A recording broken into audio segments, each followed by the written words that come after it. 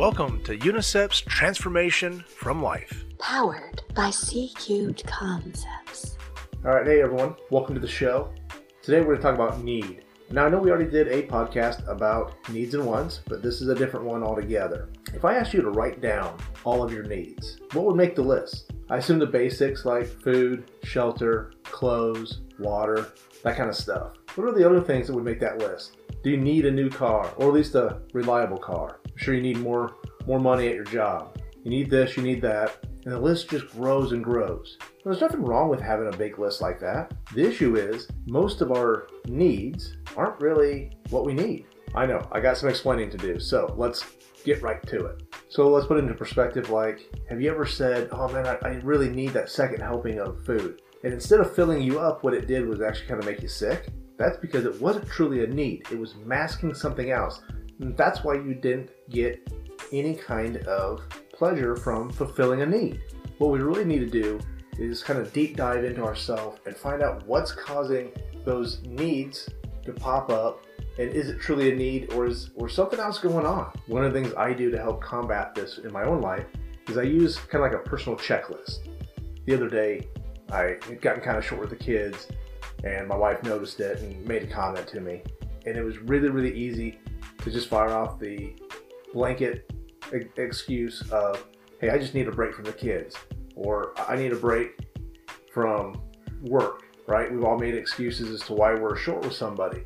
And what I looked at was started my checklist and said, is this real? Do I really need a break from the kids? Are they pushing me that much? The answer was no, they really weren't. So then you have to ask yourself, am I in a bad mood? Is that my problem? Well, no, I really wasn't in a bad mood. I was upset for a second, and then I kind of snapped out of it. So if I'm not just in a bad mood, which sometimes we get, it's no big deal, and the kids really aren't the problem, then what is the problem? Why was I so short? And I started thinking about my day and realized that I had skipped a nap, which I'm not supposed to do. I talked to you guys the other day about sharing your stories, and then I have a debilitating disease that means sometimes I gotta take a nap. Usually most days I gotta take a nap. Well, I'd skipped it because I was feeling guilty that I wasn't helping out around the house that day. So I skipped a nap. I put myself in a position to be overly tired, cranky. I wasn't myself, all because I was feeling guilty. That had nothing to do with the kids. I had no right to be short with them. And I didn't need to make an excuse of, well, I just need a break from them. I didn't. I needed to take stock of my life, and I needed to take responsibility for my action, and I need to take a nap once in a while.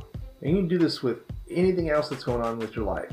When you complain like, oh, I need a new job. Do you really? Or are you just unhappy that you haven't, moved up the ladder as fast as you wanted to, or you don't feel like you get paid what you're worth? Do you really need a new job, or do you need to find out why you're unhappy? So first thing is, I urge you to develop your own checklist. How do you hold yourself accountable to find out if that need really needs to be met? The second thing that I like to do is find out if I get any pleasure from meeting that need. If I go out there and I eat an extra helping and I'm sick to my stomach, or I can barely move for the next 2 hours, that wasn't a need that I met. And by doing that more often, you'll start to realize and remember those kind of pitfalls. Sometimes I still go out and get a second helping of food, even though I don't need it, but I don't make any excuses about it. I know what's going to happen. I know I'm not going to feel good, but sometimes the food is just that tasty. The point is, understanding how to find a need means, do I get pleasure from it? And is it true? Is this really what I need? Or is it just boils down to something I want? Go back to the list that we made of all our different things and needs that we had. Was there ever a moment where you put down you needed personal growth? You needed to have a sound mind?